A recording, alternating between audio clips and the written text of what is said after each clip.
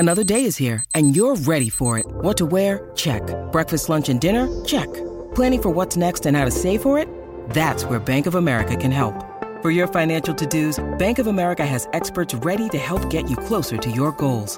Get started at one of our local financial centers or 24/7 in our mobile banking app. Find a location near you at bankofamerica.com/talktous. What would you like the power to do? Mobile banking requires downloading the app and is only available for select devices. Message and data rates may apply. Bank of America N.A., member FDIC.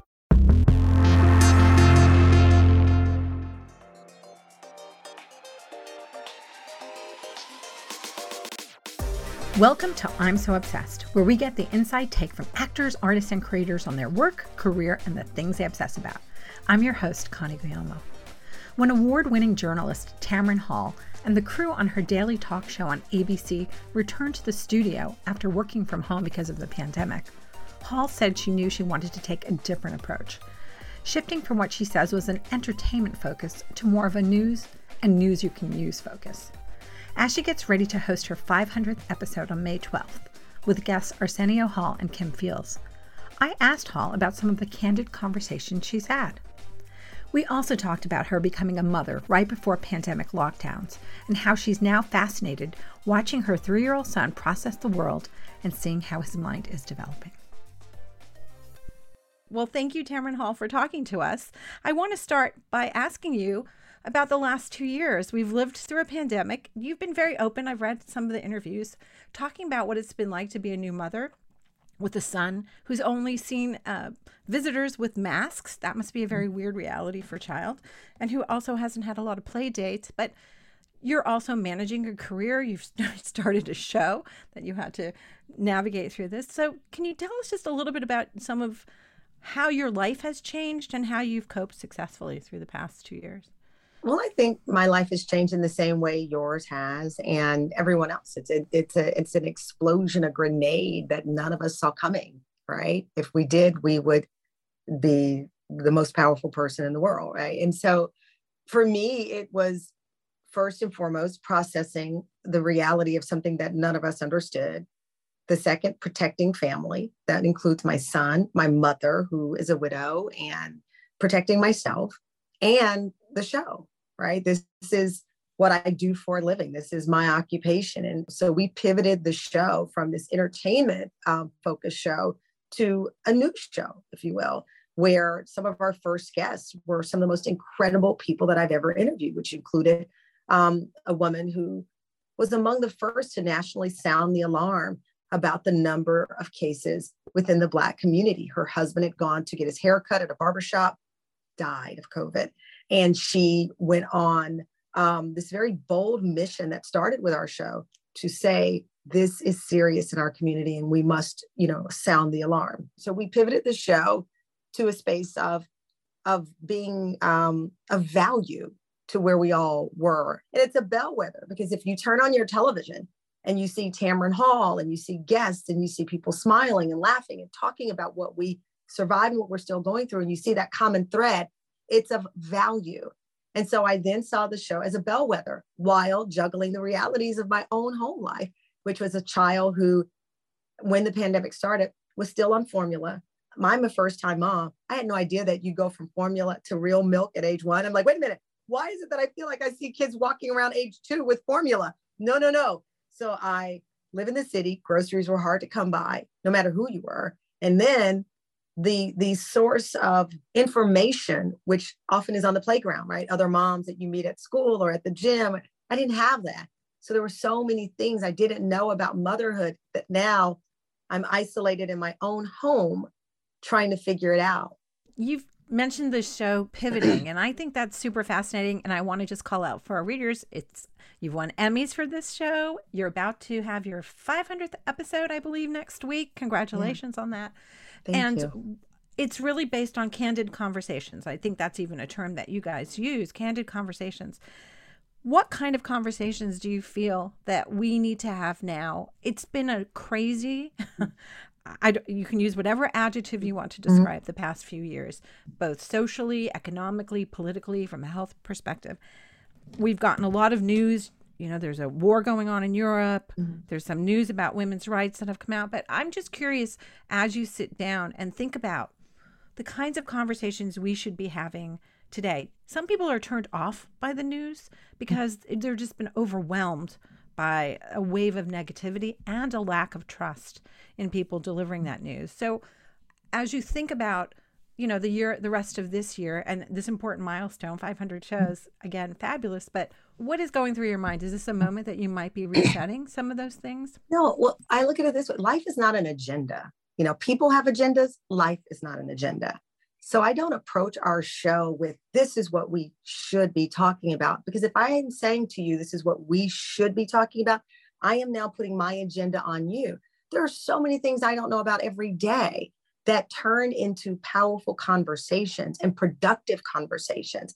Some are hurtful, some are inspiring. Life is layered. And for me, that's how we approach this show from day one. And even now, that can't change. There's a phenomenal minister, Reverend William Barber, and he's fantastic when it comes to voting rights and sounding the alarm about different laws in place or coming that could affect who gets to vote fairly in this country. And he said, and it's something that sticks with me, if you tell your children these are the worst days we have seen, you are now ignoring everything of the past. You're ignoring that the world saw the atrocity of the Holocaust and while acted late, acted. So when we're watching Ukraine and wondering what to do and how to get through this, that's not an original feeling. It's not a good feeling. It's not original. When the United States said, well, half of the United States said, we can no longer use humans as slaves, it divided the country. We survived that. My grandfather was born in 1901. He's a sharecropper who could not read. Me struggling to get my show up and running is nothing compared to what he survived. So I walk with great perspective on things. And it's because that's how I was raised. I was raised by a 19-year-old who went home alone, a single mom, and married my stepfather who served in the Army, who served for 30 years. He joined because he was a 14-year-old busboy and could no longer take being treated the way he was treated at the restaurant and forged papers to fight for the United States of America. So I live in a space of great perspective.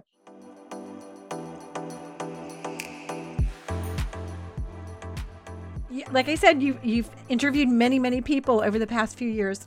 Can you give us a few examples of people who surprised you, that took you by surprise conversations? Oh, wow. Many, many people. And not only celebrities, right? I mean, I end up crying. My team, they're always on the ready with tissues. I absorb people. And one of the things that I love in people and I aspire to have every day in my life is curiosity. It's the number one trait. I think curiosity makes you kind. I think it makes you understanding. It allows for compassion. I obsess and look for curiosity in every human being that I'm in contact with. And for me, I walk in curious about every show, every guest, but there are some people. Halle Berry. She was incredibly open about, there was a moment where she said something about a project that she wanted to do. And I said, but you're Halle Berry. And she said, but I'm still a Black woman in Hollywood. And you're thinking, wait a minute, of course you're a Black woman in Hollywood, but you're Halle Berry, because you hope that at some point accomplishments can transcend, right? Not race, because I'm unapologetic of who I am. And I do want you to know I'm a Black woman in my history, my culture. But I hope that when I walk in and I have a product in my show, you see a talk show. And to hear her say, no, I'm Halle Berry, but I still walk in and there are some people who still see a Black woman, and not as a compliment, right? Not as an additional wonderful thing about her and what she can bring to the table, but instead something that makes them not want to invest in her project.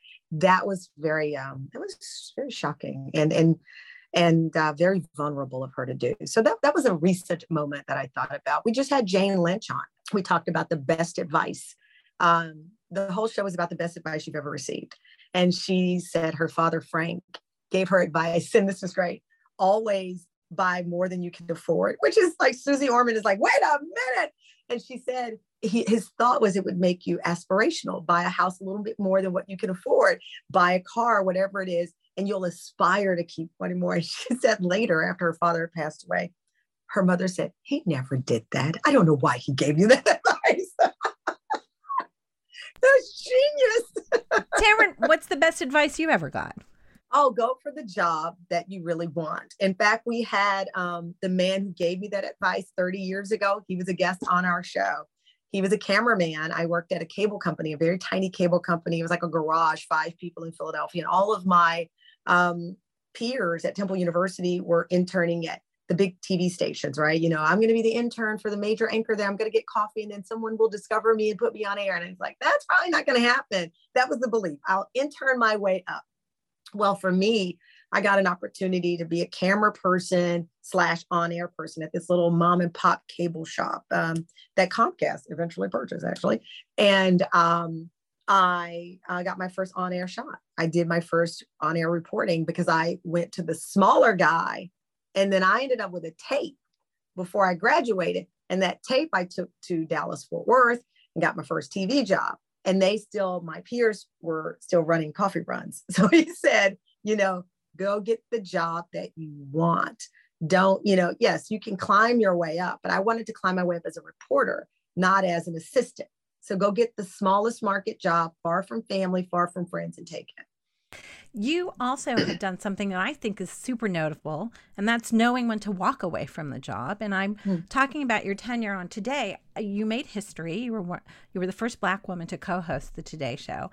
And I read this on the internet, so it could be wrong. But you walked away 2 years later because you felt they weren't giving you the role or opportunity to be the person that you wanted to be in that role. And so you walked away or decided to walk away. But why don't you tell us what you did? And I guess the question I'm asking is, going for what you want is important, but also advocating for what you need to do to be successful is also important. So can you talk a little bit about that? I wish it was as thoughtful and deliberate as it reads. I was made an offer I could refuse, to be honest with you, meaning I had been there actually for 10 years. I'd been the co-host for the Today Show for 2. And the week that this all went down, my friend Savannah Guthrie had gone on maternity leave. So I filled in for her. I did all 3 hours of the Today Show. I then ran over, and a lot of people don't realize this, my MSNBC show was 45 minutes later. So I ran over and did an hour of news at MSNBC. And that week I filled in on the nightly news for Lester Holt. So all of the premier content of NBC I'd done that entire week, and the ratings were great and everything, the reception was great. And then I got word that I would be taken off the Today Show and replaced with another show, even though our ratings were high and up. In fact, we were number 1 in that slot. And even though the show was very good. And so I started to wonder about being a woman and a woman of color in this business. And we know the feeling of someone moving the goalpost until some point it's invisible. And I felt that the offer that was made to me was essentially making the goalpost invisible. Because what more can you do to earn, not be given, earn a seat at the table? And I felt, before I let someone extinguish my light, I'm going to figure out a way to take my light and make sure that not only that I shine it on myself, but I shine it on things that are important to me and have the conversations like we have on this show currently. At the end of the day, it's what I owed myself. And I figured, listen, I'm at the time 46 years old. I'm a woman of a certain age. This is when they retire us out of this business. I was told early on, talk about good advice, either this business quits you or you will quit it. And I said, you know what? I'm going to quit this version, but I'm going to find a different version, and one that I can have an impact, and one that I can bring in other people, other so-called underdogs, and bet on them. And that was the spirit of the show. Are you encouraged by the changes that you're seeing in the business, in the media and entertainment business? There's been a lot of progress, I hear, from people who say they're gratified to see colorblind casting, Bridgerton on Netflix, as an example, and more shows where you are having people of color taking a lead role. I don't know. I haven't fought my way through the broadcast world of journalism like you have, but I'm just curious, 10 years ago versus today, do you see there's more opportunity? If you had a daughter, is that a career that you would want her to go through because you think that progress is being made? Well, if I had a daughter, I want her to pursue whatever, because I think in any industry, if you measure the forwards and the backs, my daughter wouldn't work. I mean, listen of Fortune 500 companies aren't just flowing with Black women, right? So I could never measure that or use that as a metric to encourage my daughter. She wouldn't be in any industry, to be honest with you. So I think that there are moments of forward movement, and then there are moments of reflection where you say, wow, ABC News for the first time has a Black woman as its news president. But then you look at the industry wide, and there's no magic number, right, that will make us as women feel good, or people of color, at least not for me. I know that there are people. I just did a beautiful interview with a young woman, Aurora James. She's a designer, and during the George Floyd trial and the coverage of his murder, she created 15% challenge, and she challenged retailers to have 15% of the products that they carry be from people or businesses of color, specifically Black, because we represent 15% of the United States. Sephora was one of the first to jump on board. Others were hesitant. And, we always have this complex conversation because at the end of the day, these are business people who are Black. These aren't Black businesses, meaning we don't want people to believe I'm a Black woman who hosts a talk show. It's a talk show, right? I want anyone who likes to talk and people who don't like to talk to come on.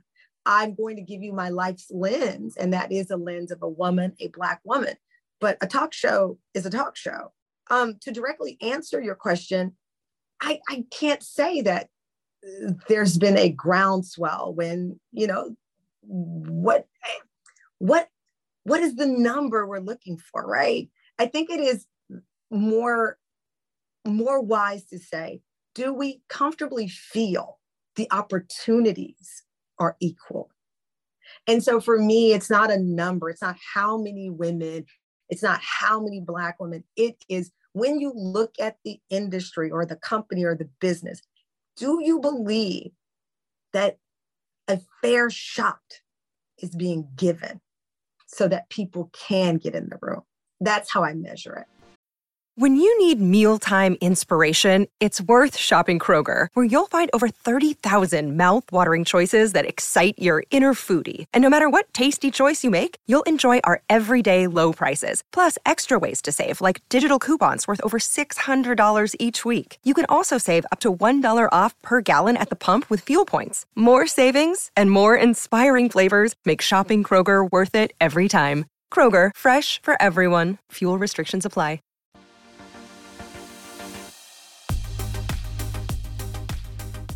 Okay, this show is called I'm So Obsessed. What are you obsessed with, Tamron Hall? I am obsessed with my son. I am fascinated by the science of who we become and who we are.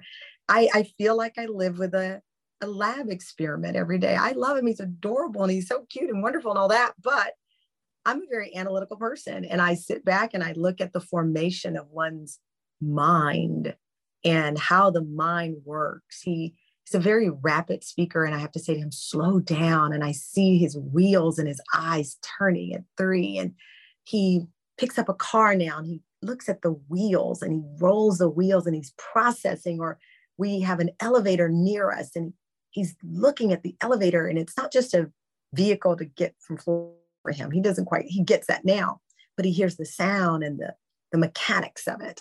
And I'm fascinated. I watched this ultimate computer, which is what we are, right? We talk about, I'm wanting a clone invented, but I'm watching the ultimate technology, because we create technology. Technology doesn't create us. And I get to watch it in this weird way that my husband thinks I'm losing it. But I'm studying this kid, and he's like, why don't you just hug him? I'm like, I do. But I'm looking at his little eyes, and he's a fascinating thing that I think I underappreciated that part of the journey. I knew I'd love him. I knew it'd be unconditional love, but to watch a human mind develop and grow and wonder what he will develop and grow is fascinating. And I'm obsessed with that part.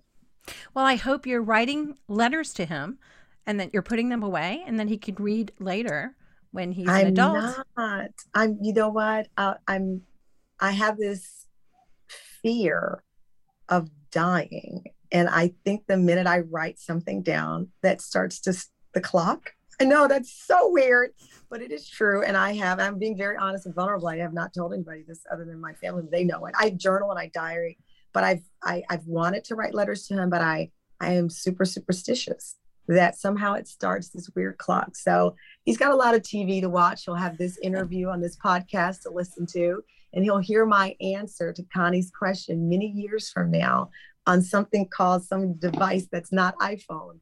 And he'll say, look, there you go. There's my mom in that podcast interview she did years ago when she was asked this question. That's why I don't have letters. Okay. Well, and hopefully maybe his embrace of the world around him will lead him to invent some amazing aspect of the future. A hologram of mom. We have a lot of tech on our site, so I want to ask you a few tech questions. What is your favorite piece of technology? My iPhone. Because? I can't leave home without it. I mean, it's a lifeline. It's a lifeline if I'm in an emergency, just like any other cell phone, but it's also a tool I use to create content, to find content. It's my newspaper. It's my magazine. It's everything. I was just watching this show, Made for Love. It's all about, it's so good. It's so good. It's so freaking good. And a new season, I'm like, can they send me all of the episodes? I can't take waiting on this. It's always a fascinating relationship we have with technology, but for me, it is my iPhone. I actually also have the Google Pixel, which talk about technology. I am not susceptible to advertising in any way. Super Bowl Sunday, they make a commercial about the lighting of that camera capturing all hues. I went and bought the phone next day. I have 2 phones now. I don't know why. I feel like Richie Rich walking around with 2 phones a minute. But that's an example of how technology and marketing of technology can lure you in. And I bought the phone as a result of it. Well, the Pixel move is right because of the camera. People buy their phones now are their cameras as well. And when you say this camera, again, all things equal, can make you look as beautiful as somebody a different shade or brown skin, then you're in. If you could have a piece of technology invented just for you, what would it be? A clone, a clone though with feelings. And AI, I need something AI, not metaverse. I need something that you can touch that feels and can do certain things. Like I have 2 shows today. I'm lucky enough to present at the Variety Women's of Power event. Maybe the clone would do that, but it would still be heartfelt. And I could see what the clone is doing, but I could also be home with my son. So 2 places at once. Okay. The clone would be you. So it would be. The clone would be me. Not AI, mechanical, not Ex Machina, nothing like that. But I could feel, and it wouldn't be creepy, and she could show up for things. And it would count as me because she has a heart. So maybe a digital projection of you. No, that's a little creepy, even when I see it at Coachella. But okay. Okay. We're coming up with it. It's a work in progress, Connie. Well, I'm just throwing it out there because if someone hears it and they want to go invent it, they know they have a beta tester right there. There you have it. I'm here. There you go. Well, thank you so much, Tamron Hall, for your time. Really appreciate it and enjoyed the conversation. Oh, thank you. Be well. Thank you to Tamron Hall for talking to me, and thank you for listening. I'm So Obsessed was created by our executive producer, Danielle Ramirez. Our editor and lead producer is Sophia Fox Sowell, and this episode was produced by Rebecca Fleener. Please take a moment and subscribe to I'm So Obsessed on your favorite podcast app, and follow the show on Twitter at I'm So Obsessed Pod. Until next time, take care.